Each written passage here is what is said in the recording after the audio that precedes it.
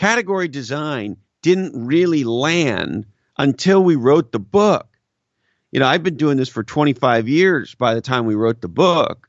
And I would say my batting average was probably 200 in terms of getting people to get what it was, why it mattered, the meaningful, unfair, competitive. It's like having a superpower the other side doesn't even understand. And when you know how to execute that superpower, you can really make billions and billions and billions of dollars happen in a sustainable, enduring way.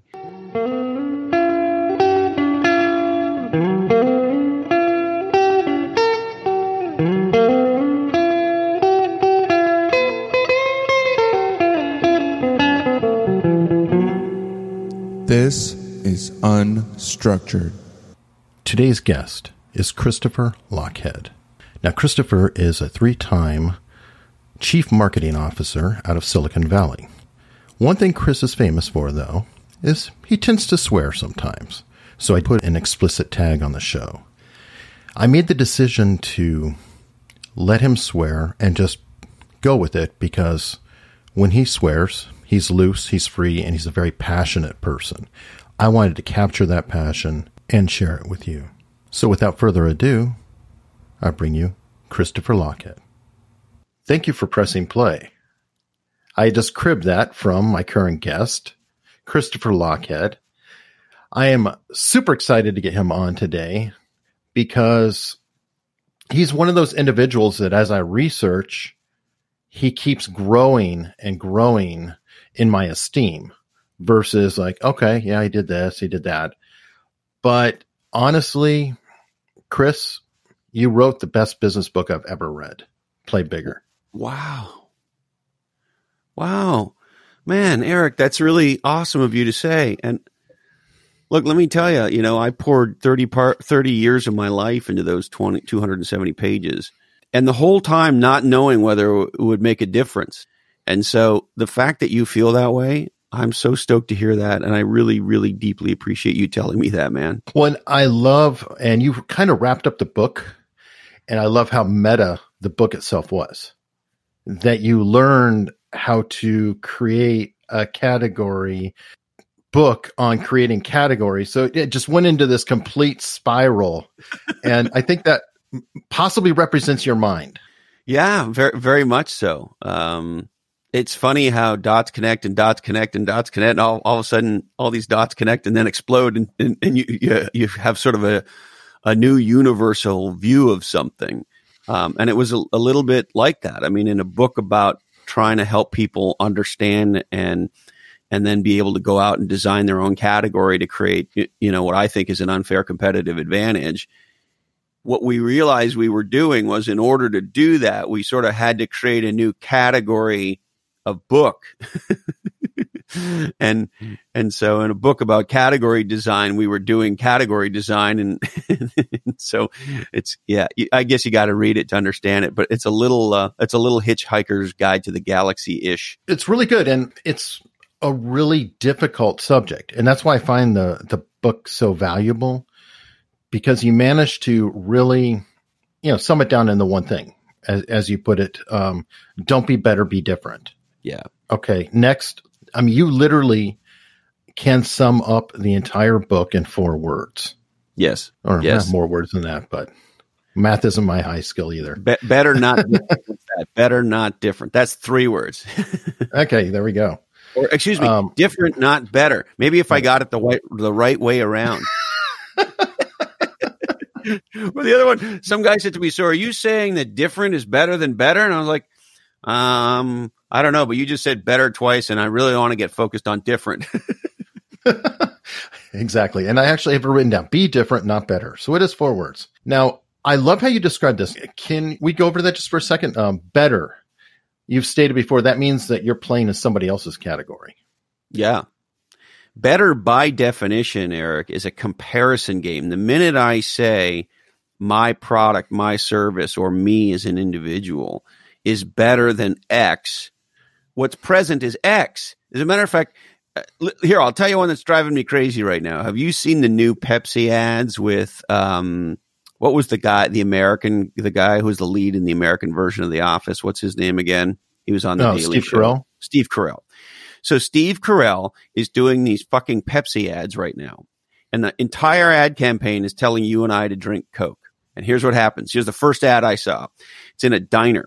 And you hear this, I can't even remember if it's a waiter or waitress, but person say, is taking an order from a customer in the diner. And the waiter or waitress says, we don't have Coke, we have Pepsi. Is that okay? And then Steve Carell is in the seat on the other side of the diner and flips around, turns around and says, is that okay? And then he goes off about how awesome Pepsi is. And I thought to myself, those dumb fucking morons, they're still doing it. They are still playing a comparison game against Coke. They're more than 50 years into doing this. And when they spend billions of dollars doing this, when I say to you, hey, Eric, 4 out of 5 people say Pepsi tastes better than Coke. What brand is in your mind? Coke, right? So they're doing it again. They're doing it all over again. It's a modern version of the Pepsi challenge. They're absolutely fucking idiots, and all they're doing is by continuously comparing themselves to Coke. It's the same thing. Remember when Nixon said, "I am not a crook"? Right. What do we all hear? Oh shit, the president's a crook, right? And so when you play that comparison game, the thing that you're comparing yourself to is the thing that people remember. And this is the competition trap that people fall into in their careers and in their businesses. And when you unpack what legendary people and legendary companies do, they want everything to be compared to them, and they do not want to be compared to anyone. And so that's this whole notion of being able to niche down, being able to design your own category. But the reason we know Picasso is he didn't play a better game. As a matter of fact, when people first looked at his stuff, they said, hey, what is this? The work of a mentally challenged alcoholic 6-year-old? And he said, no, it's a new category of art called Cubism. And so the question for all of us is, who do you want to be? The first Cubist artist or the 437th?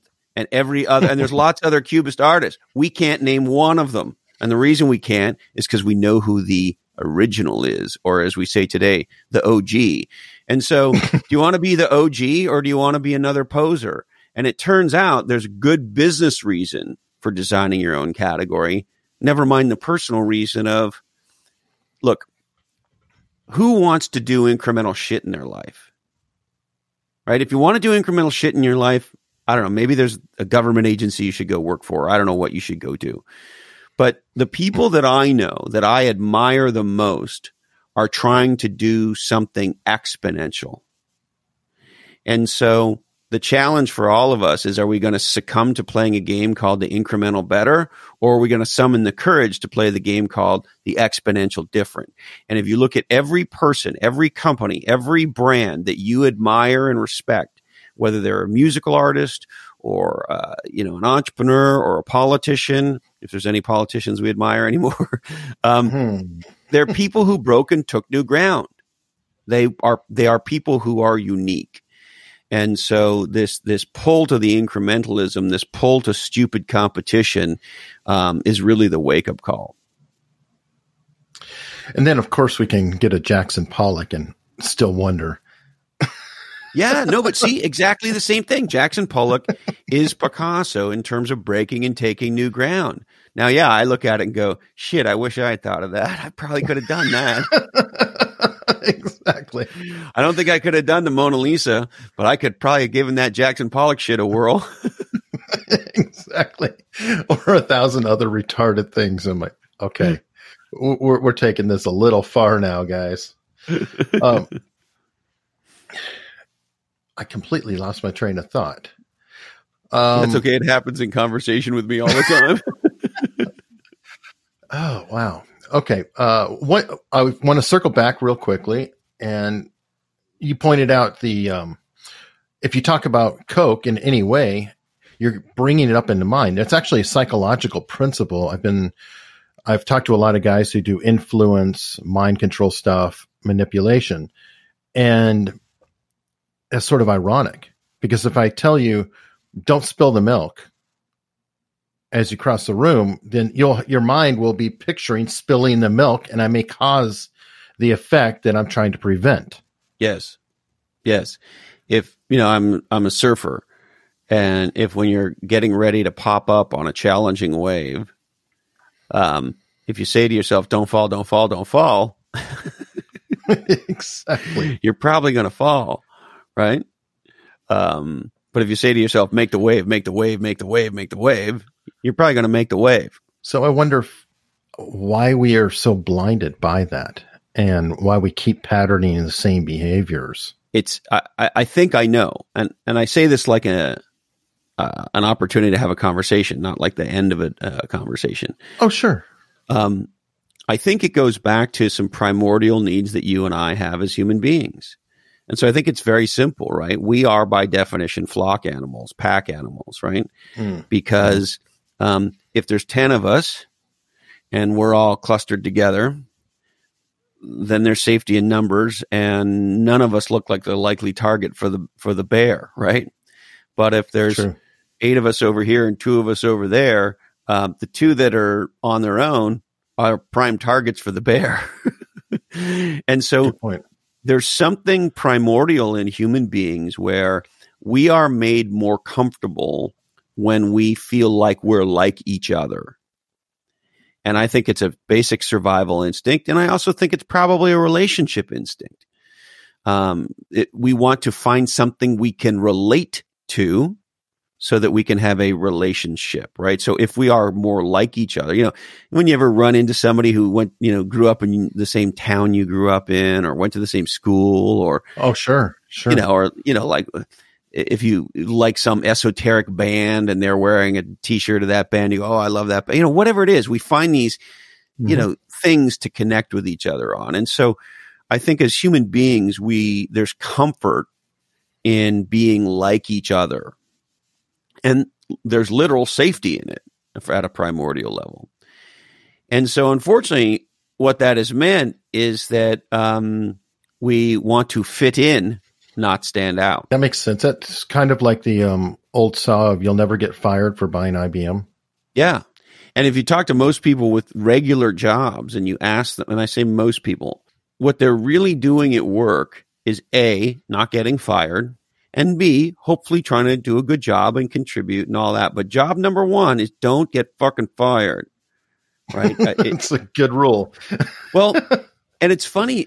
It was never true for me. And I was probably in my late 20s, maybe even early 30s before I realized that most people had this humongous fear of getting fired. And I've been fired a bunch, and I was never afraid to I'm not saying I liked it, but, I was not going to hold myself back in fear of getting fired, even if that meant having a fight in front of a whole bunch of people with the CEO, which I have done. Nice. Well, you've also had quite the spread of jobs. I mean, what was your first employment opportunity? Well, my first employment opportunity was at about 10 years old, delivering newspapers. Okay. And then after that, I was an orderly. So I would wheel you down to the surgery, or I'd show up at your bedside and say, Mr. Hundley, my name's Christopher, and I'm here to shave your nuts.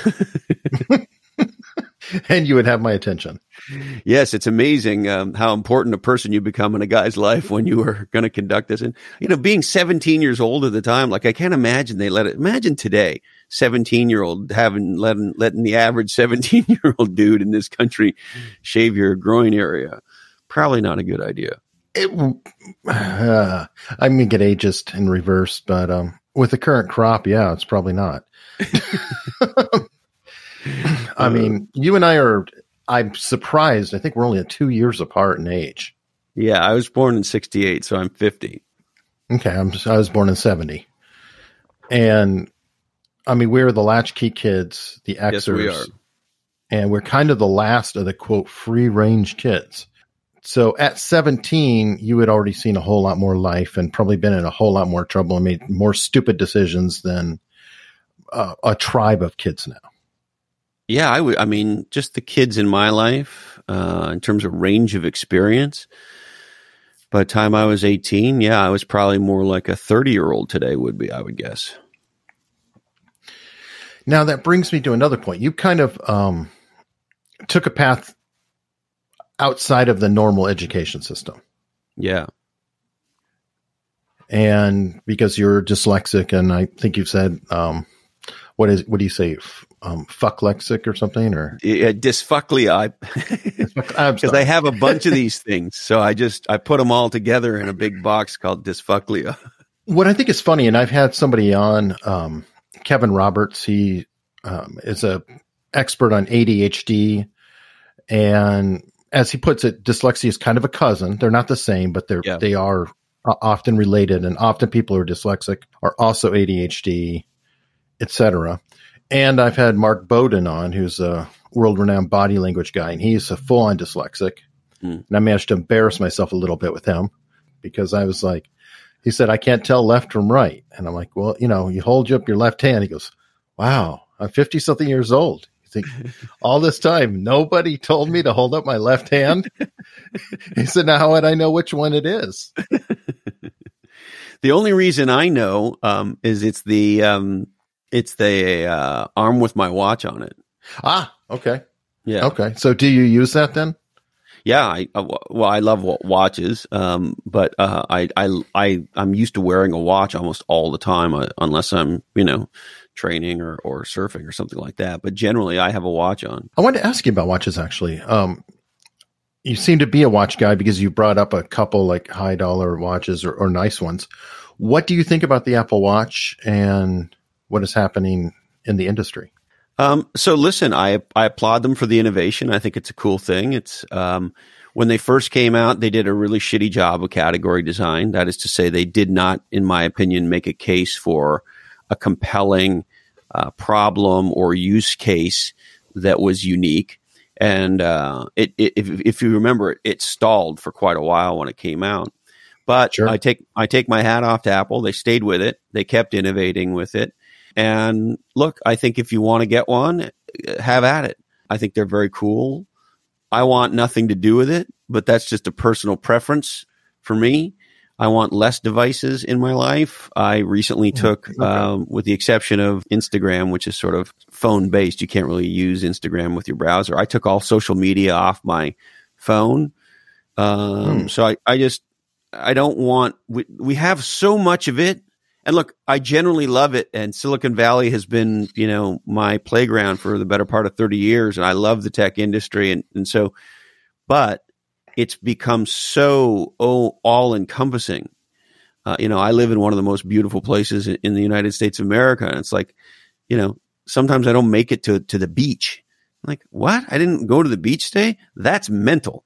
And so, I just find it's healthy to, put some roadblocks in your own way so that you're more intentional about using the technology. You don't just find yourself bored in line at the grocery store and start, checking your Twitter or whatever. Do you like how Apple's starting to track screen time for you to kind of give you a nudge that way? Yeah, I think that's cool. I do the sort of kid that read 1984 gets more and more creeped out all the time. And so in your company, it should be.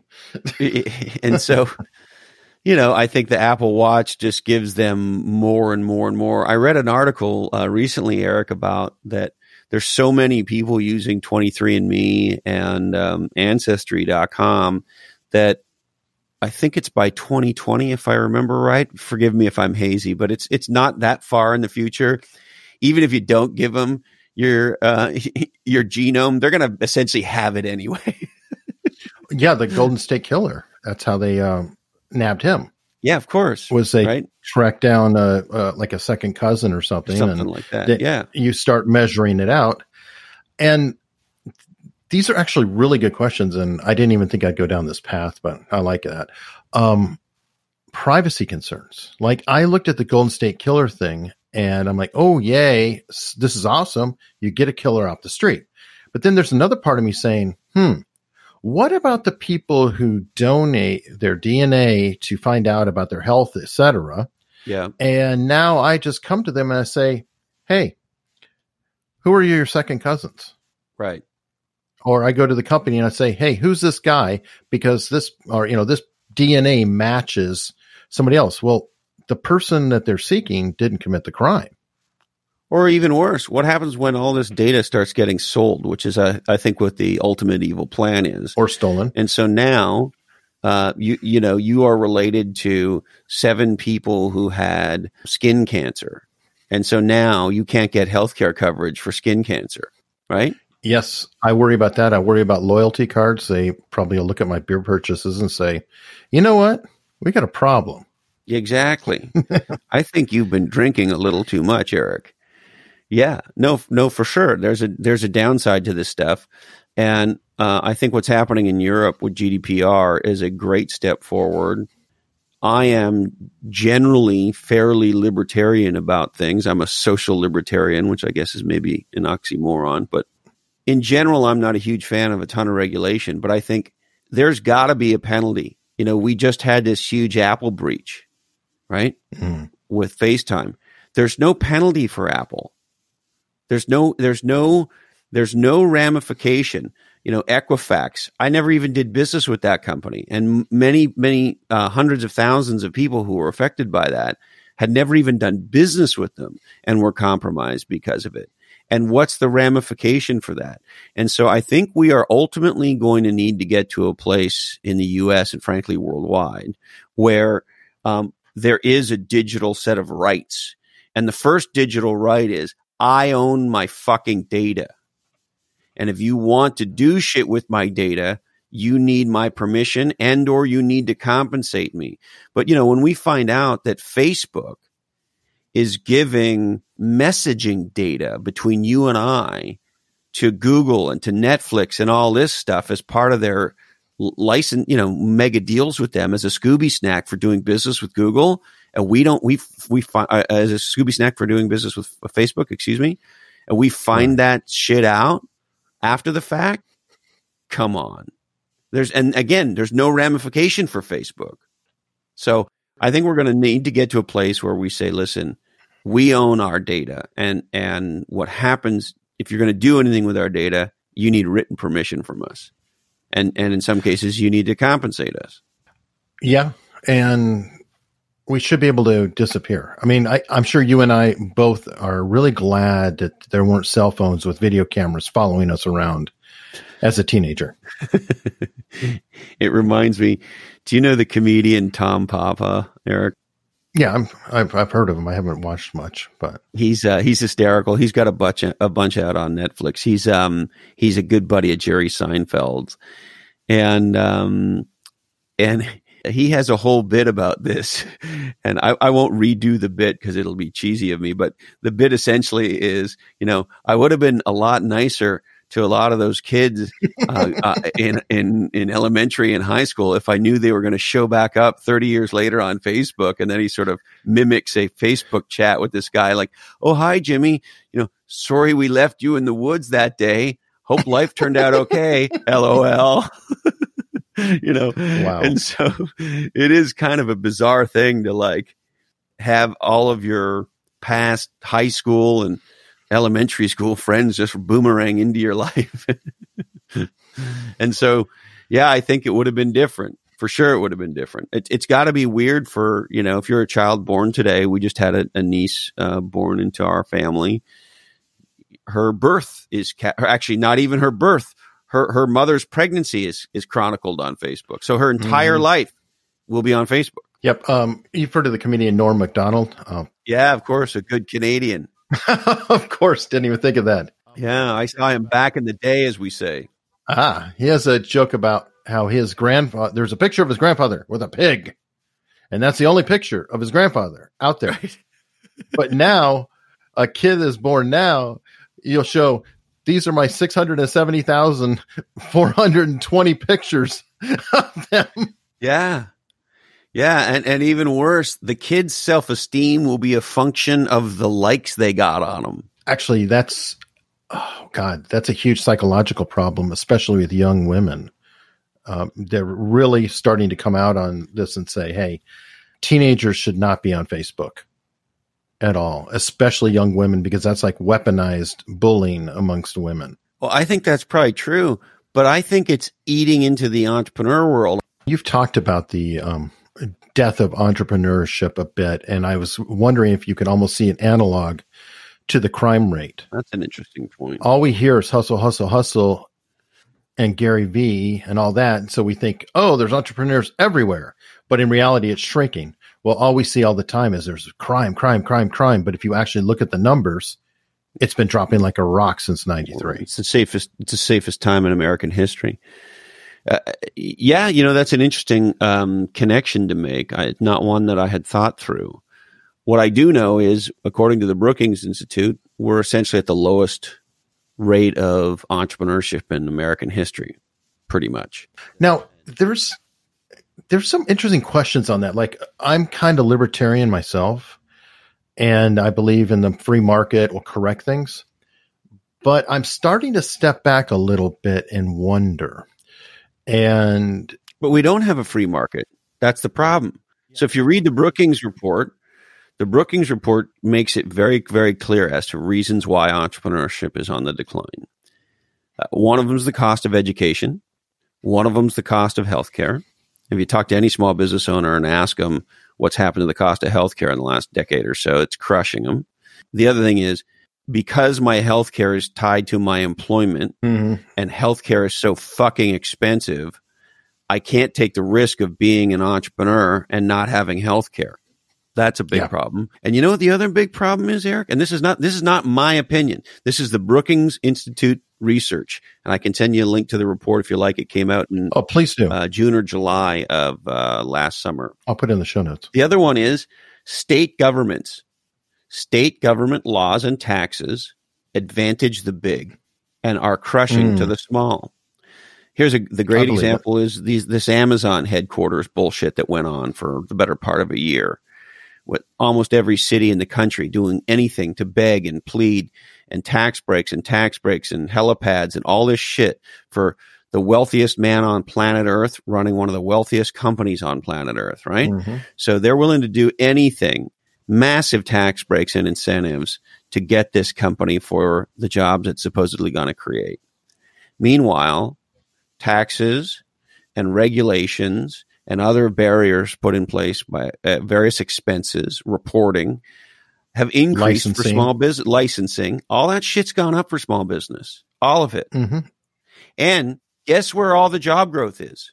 Almost all of it is small and new businesses. Oh, yeah. Guess where all the innovation growth is as measured by percentage of new patents? The vast majority is new and small businesses. It's not GE. It's not GM. It's not fucking Walmart. It's not, with all due respect to those companies.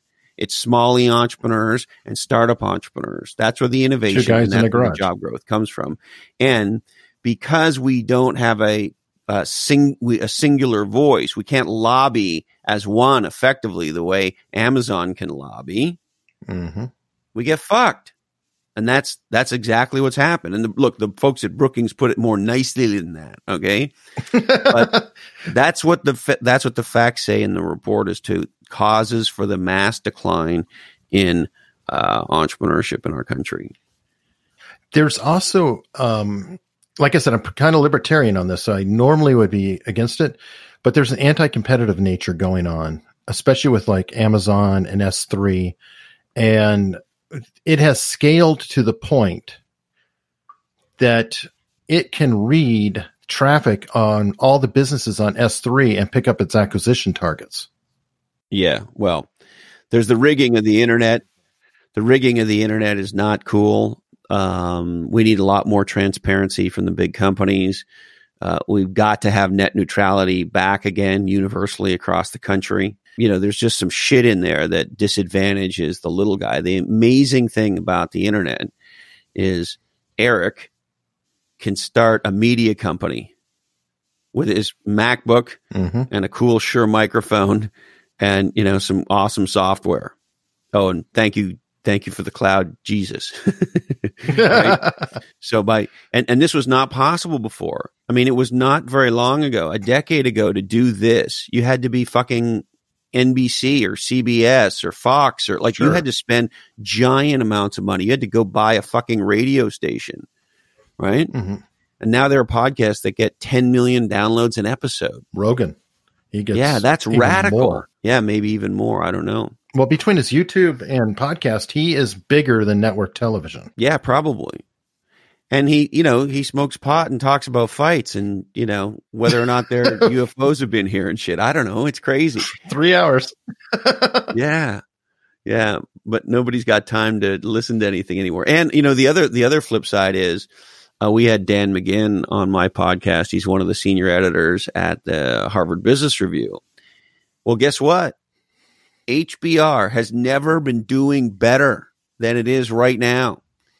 And it's leveraging the different platforms. It's got unbelievable content. It still has print content. I love to, to pick up the HBR in the airport and read that shit on the plane and get some, still such amazing thinking. It's the standard of thinking, right? And so, whether it's, Rogan doing his psychedelic thing, or incredibly substantive business conversations and thinking in the HBR, that shit's taken off in an era of and then there's buffoons like Grant Cardone and Gary Vee and Ty Lopez and these other sort of entrepreneurial porn stars, right? But whatever it is, none of this explosion of, I think of it as a niche NATO is happening in media. And that's also happening in major industries. No, and speaking of which, you've kind of pivoted out of an illustrious career into becoming an author and podcaster. And I'm wondering your motivation behind that. I mean, why a podcast? I think it's probably because I'm nuts. Here's the funniest part about this. So first of all, it's been 99% a joy, and there's two parts to the joy, and one I sort of expected or was hoping for, and the other one is completely unexpected.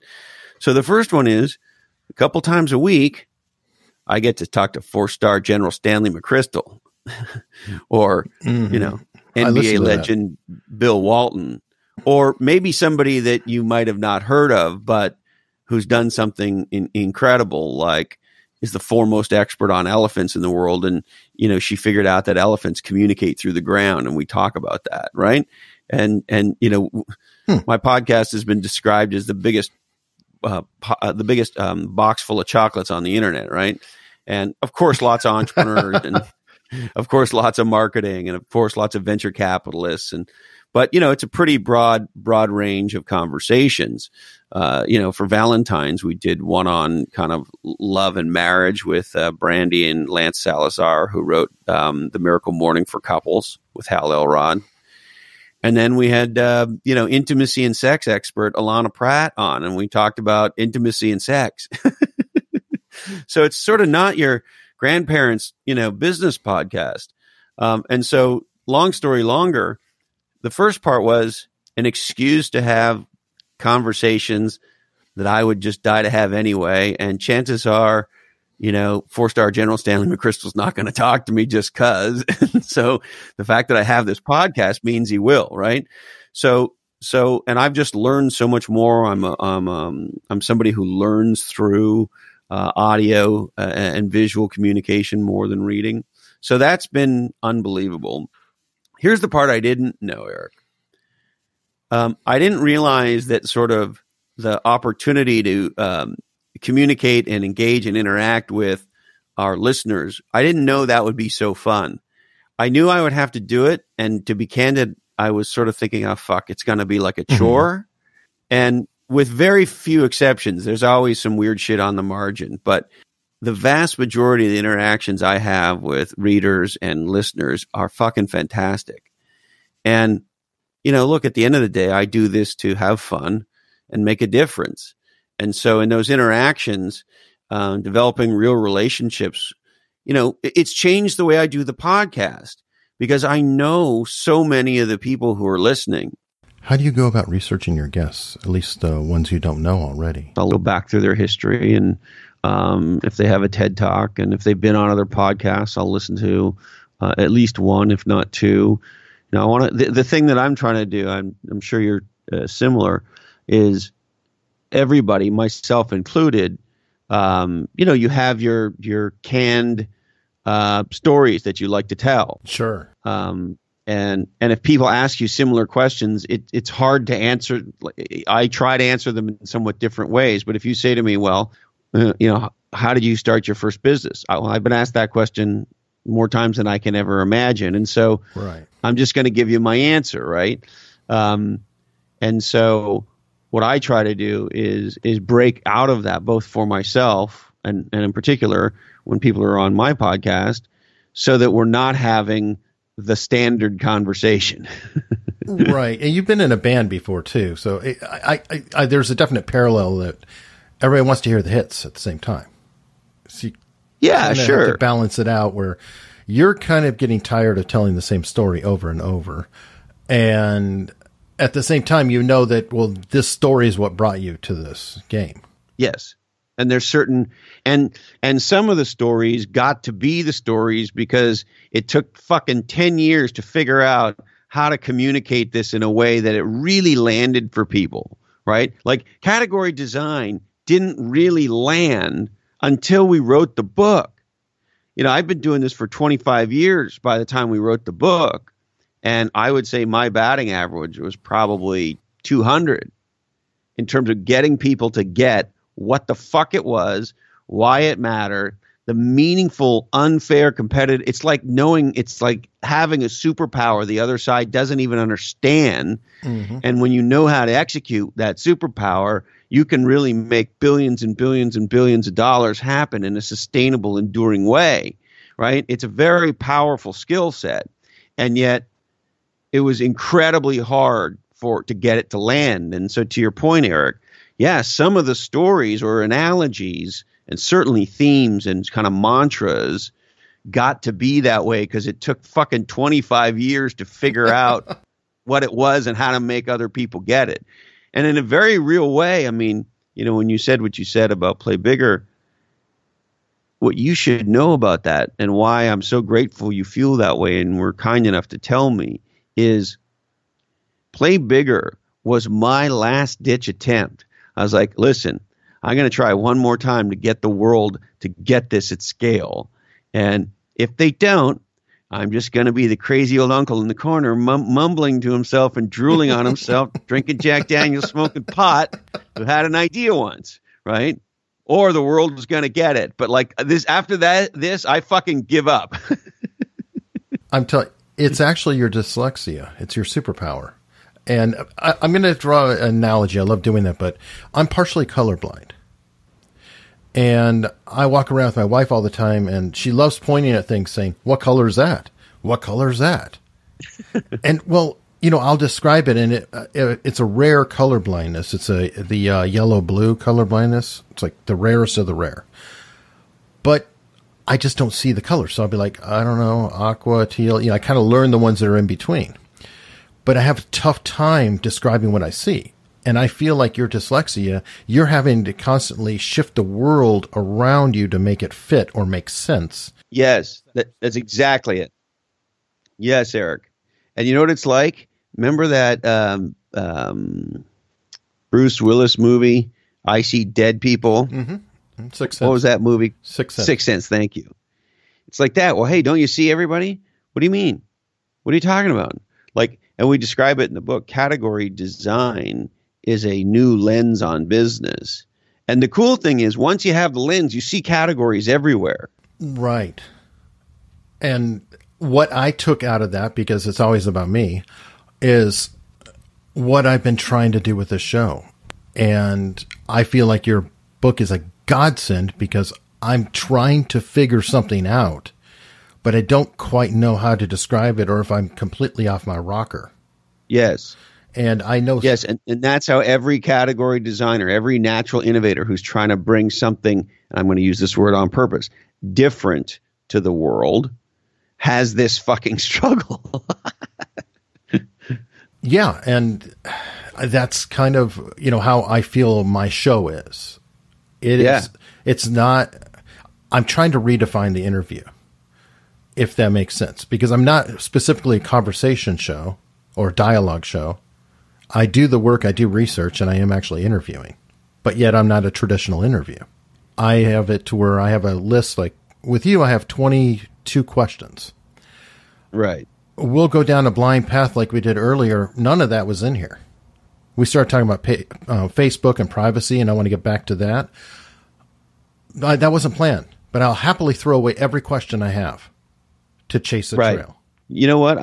So who knows whether this is right, but I think there's a little something to the blink theory. The first thing that pops into your head. So here's what popped into my head. So I would agree that you are certainly much more an interviewer than I am, because I don't do any of that. I do a lot of prep, but I'm having a conversation. I throw out all my notes. I throw out all my prepared thought. I throw it all out the window the minute we start. So you and I are different. So maybe what you are, but however, you are not I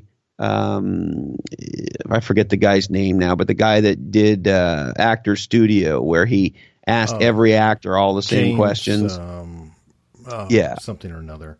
And there's a lot of people like that, and I know you guest on podcasts, I guest on podcasts, and there's many podcasts where they say, okay, well, we always wrap by asking the same 4 questions or whatever the fuck it is at the end, right? So there's speed round or whatever it is, right? They're these formulaic things they do, which, listen, I understand why they're there, and they're not. I'm not always critical of them. They're not really my thing, but some of them work. But anyway, long story longer. Maybe what you are is a conversational interview.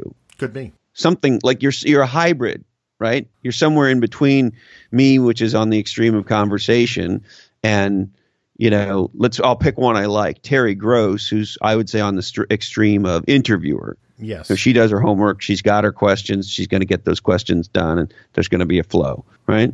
Yeah, I think that's a great analogy. And by the way, I love her, and I don't think I don't really like interviews anymore, but I still enjoy listening to her. She's a pro. Yeah. Top of the game. Yeah. I mean, some of it, and this is what I appreciate in your book too, is I'm doing what feels comfortable to me. This feels like my path, my natural path. I don't feel comfortable trying to go one way or go another. And early on, I did make it a point of kind of kissing the guest's ass. Yes, me too. And I've gotten out of that now, and I'll kind of argue with them a little bit if I hear something that doesn't sound right. And a lot of times it's because I enjoy being proven wrong. I'm twisted.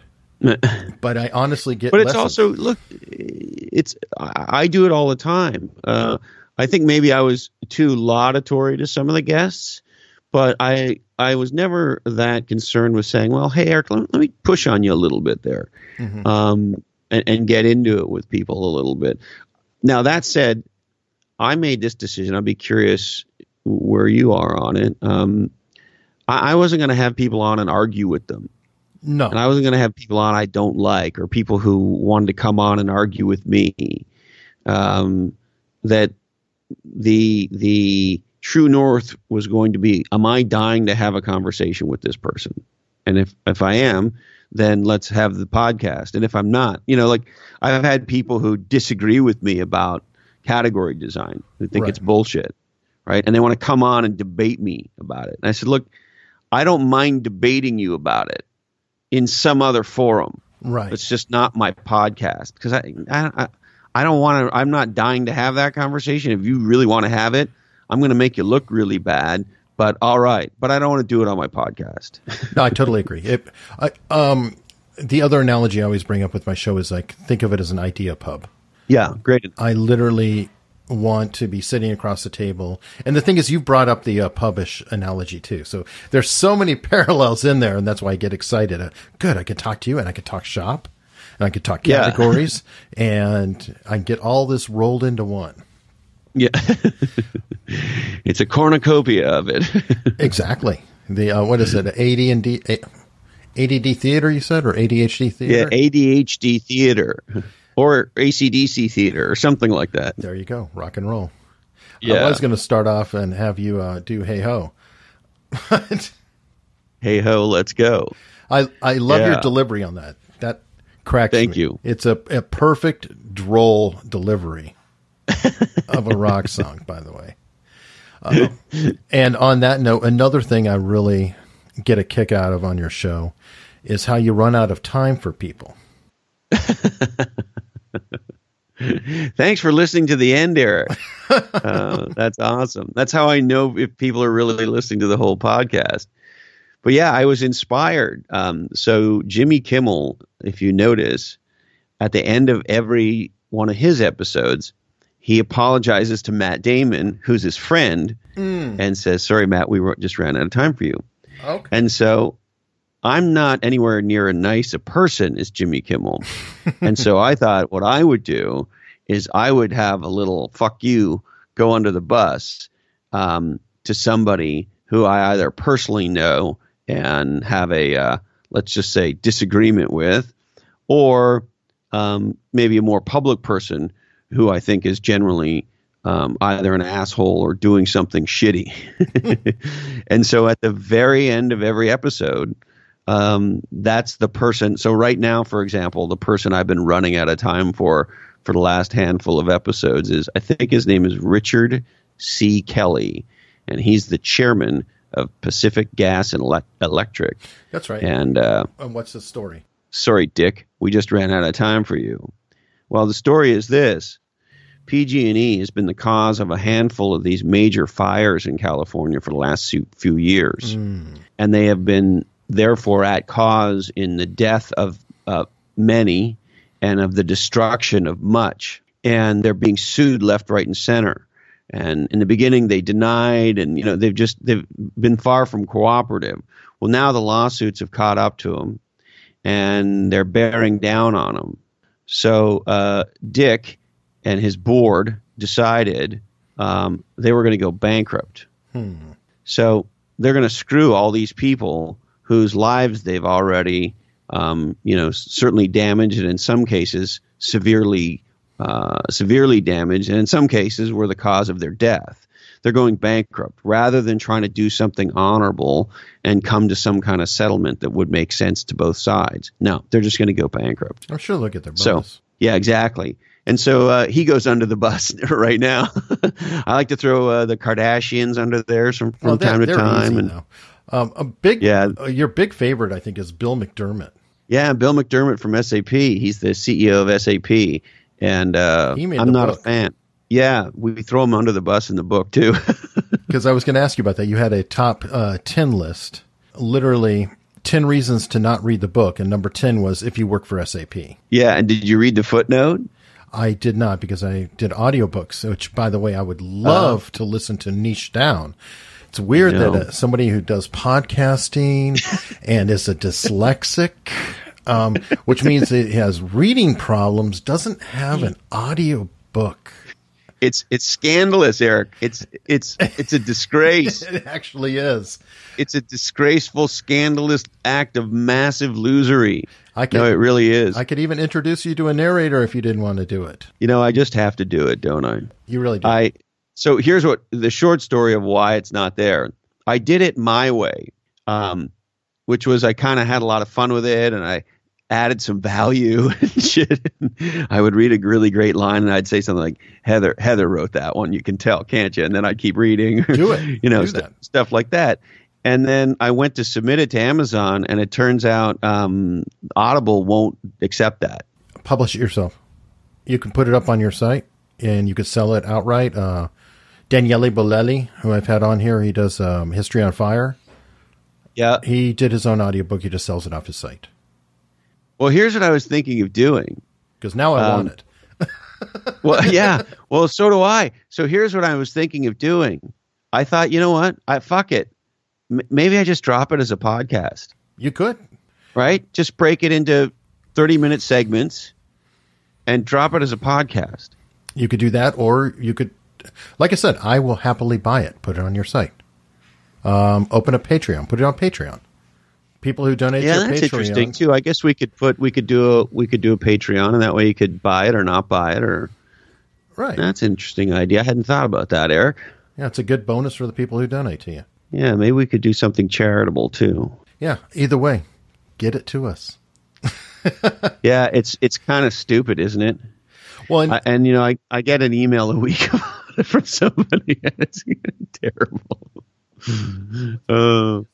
It was just my heart was sort of broken after I did it, and I couldn't psych myself up to do it the normal way the second time around. You know what I mean? no, you have the files, and I will tell you that that's not true, what they said. Adam Carolla reads asides all the time, and he goes off the rails in his own books. Bert Kreischer goes off the rails in his own books. So maybe I could do it, I think, and maybe I would do it as both. Maybe I'd do it as a pod. If they'll accept it in my sort of, I don't know, what would I call it? The editor's cut sort of thing. there you go. You could sell it you could say it as abridged. Yeah. Because technically, It's a bridge niche down, sort of. Yeah. You niche down. It's I meta. pirated my own book. Why not? Niche down the pirate version. I think it's awesome, man. And seriously, Maybe that's what I'll do. push it out there. And bring up That's what I'll Carolla. do. He's on Audible. Bring up Bert Kreischer. He's on Audible. And tell him, you guys can make this work.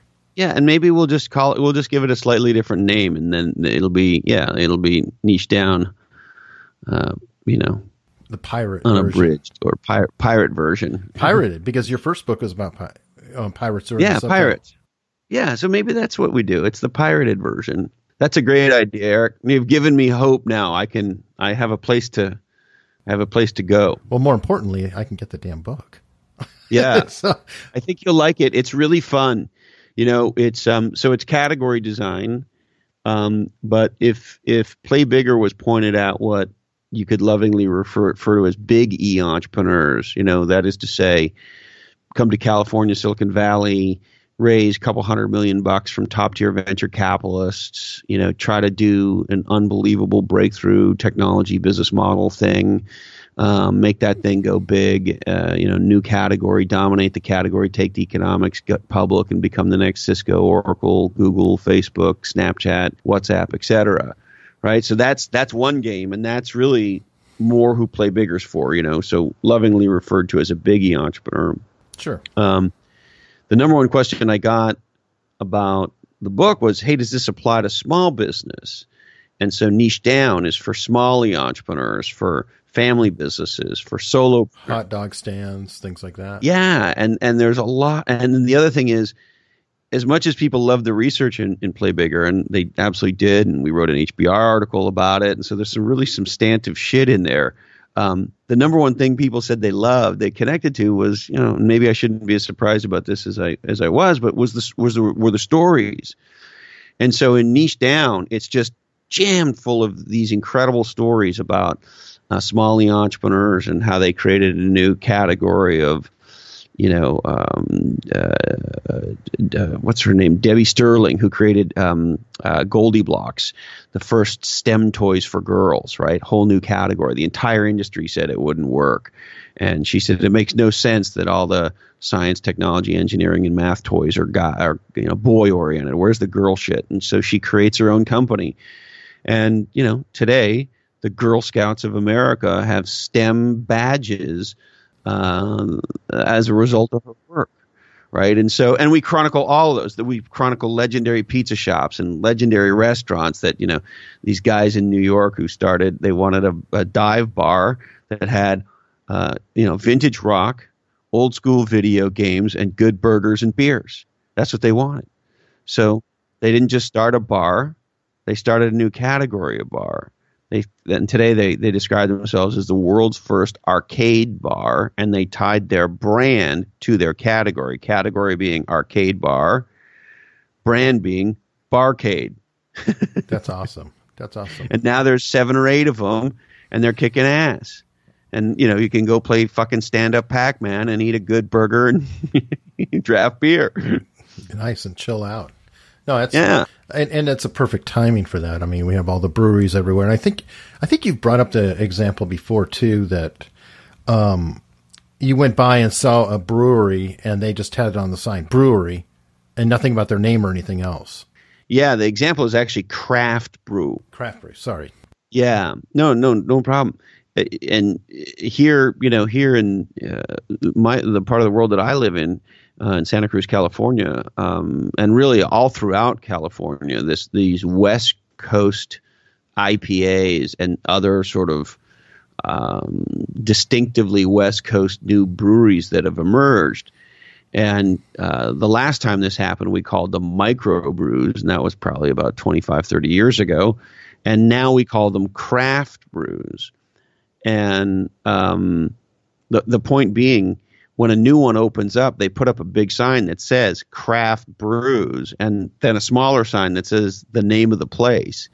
Because, it's like we have the same thing with coffee. I'm friends with the guys who founded and run one of the premier craft coffees on the West Coast, the guys at Verve Coffee. The same thing happened there, where sort of a distinctive West Coast, more artisan type approach emerged, and it's kind of a new subcategory gets created and distinguishes itself.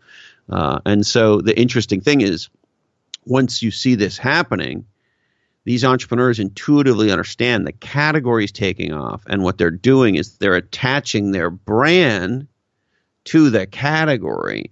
And that's why when they put up the sign, it says craft brews, and then it says Eric and Christopher's underneath that. Just like if you notice, every dentist in the country does this. There's a big sign that says dentist, and then underneath it, it says Eric Hunley DDS. Right. So they're saying, hey, I'm this category, and I'm this dude, this brand.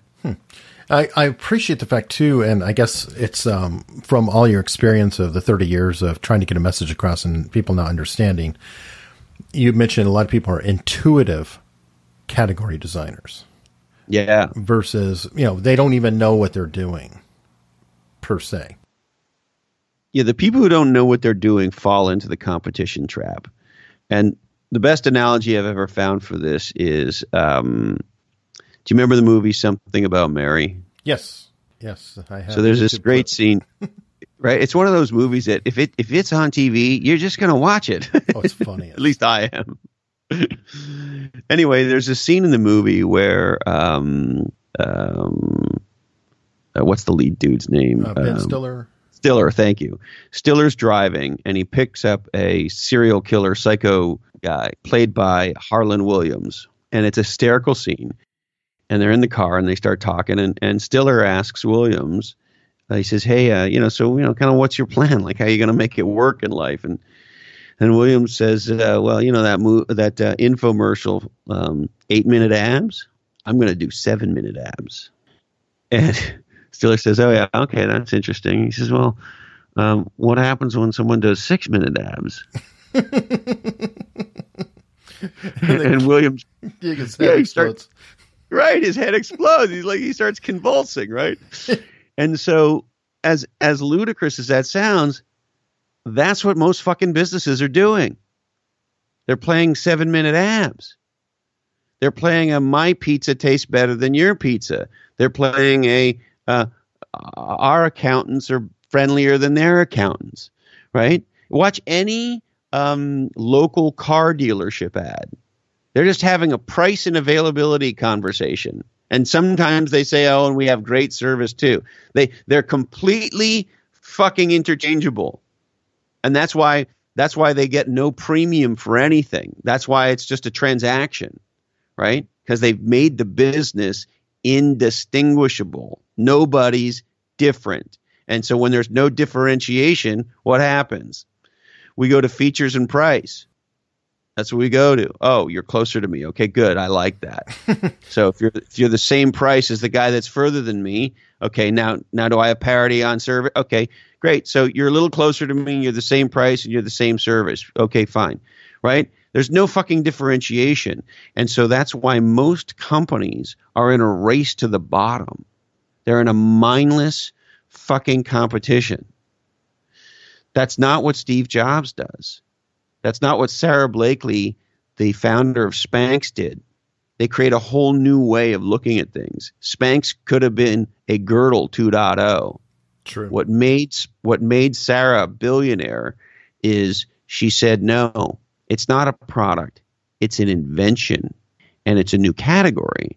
And that category is called shapewear. And shapewear is completely different than a girdle. True. Now, would it be fair to say that the category may not be immediately clear and you kind of have to flail around a little bit to figure out where you fit in or what exactly you're doing? And I'll hold you up as an example. I mean, your show was Legends and Losers. Yeah. And very recently, you've completely, you're rebranding, and it's Follow Your Different. Yeah. What was the idea? Well, I think A, success is about failing in the right direction. And B, in our case, a couple things happen.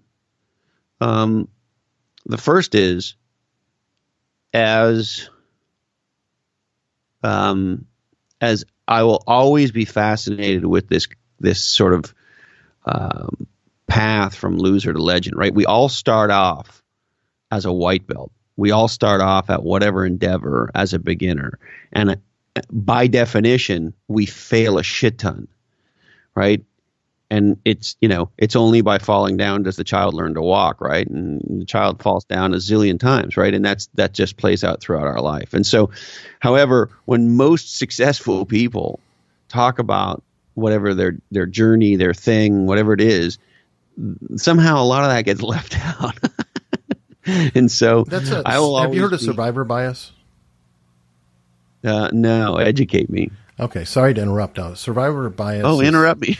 Survivor bias is like a good example is I used to always think that everybody was tiny.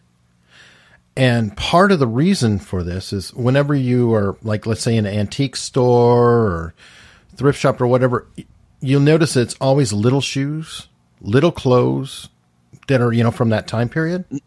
Mm-hmm. Well, that gives us the impression that, everybody is small. But in fact, they were maybe an inch shorter than we were on average. Maybe 2. Not that much. But the problem is, just like we have now, in a family, you have one little tiny person. That person's clothes didn't get handed down to their siblings because nobody else could fit in them. Therefore, those clothes lasted a long time. Kind of like you always see small stuff on a clearance rack, right? So we have this bias in we see who survived or what survived, and that colors our vision. So if I was going to color my vision, every podcaster should be Jordan Harbinger and Tim Ferriss and Christopher Lochhead. Yeah. Yeah. And what's of course crazy about that is the reason Jordan Harbinger is Jordan Harbinger is because he's fucking Jordan Harbinger. Mm-hmm. He's not like anyone else. And I've had the pleasure of getting to know him over the last couple of years and spending some time with him. And the guy you listen to 2 or 3 times a week on the podcast is the guy you meet in person and then some. He's fantastic. And I'm a huge fan of the show. And he's like you a little bit in that he's very conversational. And yet there is an interview quality to what he's doing. And so he's somewhere in the middle. But you have a very authentic experience of a fucking conversation. Like, you've gotten something very real. You're not getting the collision of talking points and pre-canned questions. You get something much more valuable. And I think that's the magic of Jordan. But you can tell he's not pretending to be somebody else. No, he's also a good educator. He adds that last element in there, that he's always pushing some sort of a takeaway or lesson in every episode. Yeah, he nets it out for you pretty much at the beginning, right? Yep. And he has worksheets and things like that. So I admire the hell out of all that. Yeah, there's he's doing something that is aimed at being more practical than what I'm trying to do. Me too.